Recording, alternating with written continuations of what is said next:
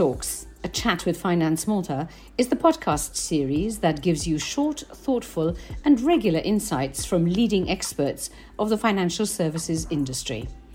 I'm Vanessa MacDonald. Welcome.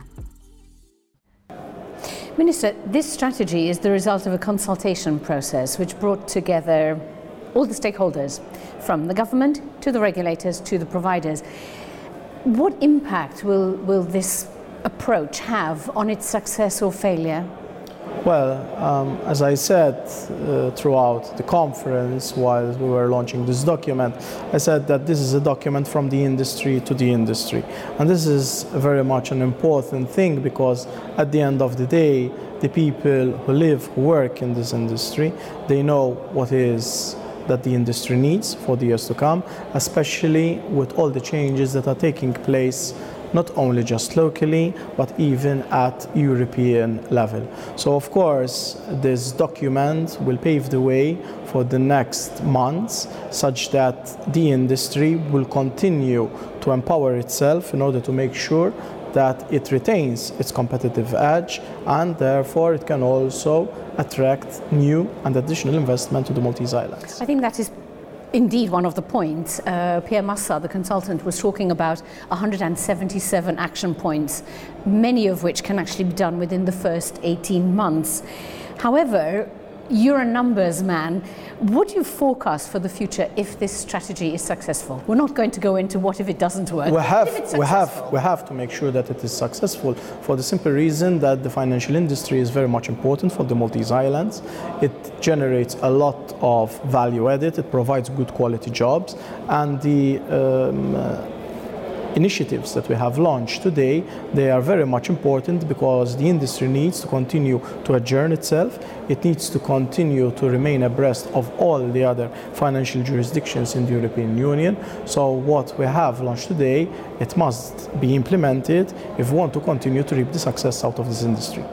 You mentioned the high value added nature of financial services, and perhaps I could ask you to put financial services in the context of the general sustainability plans for the island. We hear so much about all the population growth and the traffic congestion and so on.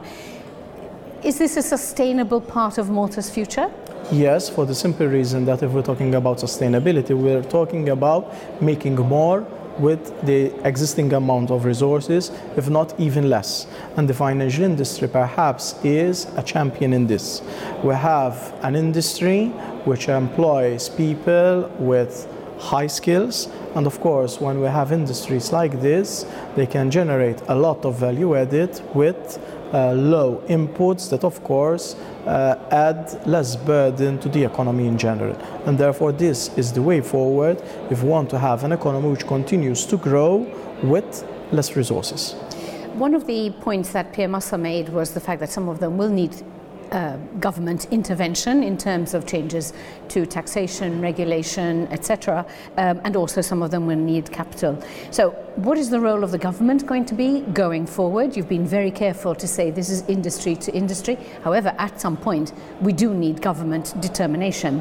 And what are the sticking points also in terms of timeliness? Well, of course, government will be there to sustain the industry, to empower the industry, to provide the necessary financial resources in order to make sure such that when the private sector cannot make it on its own, government is there to intervene.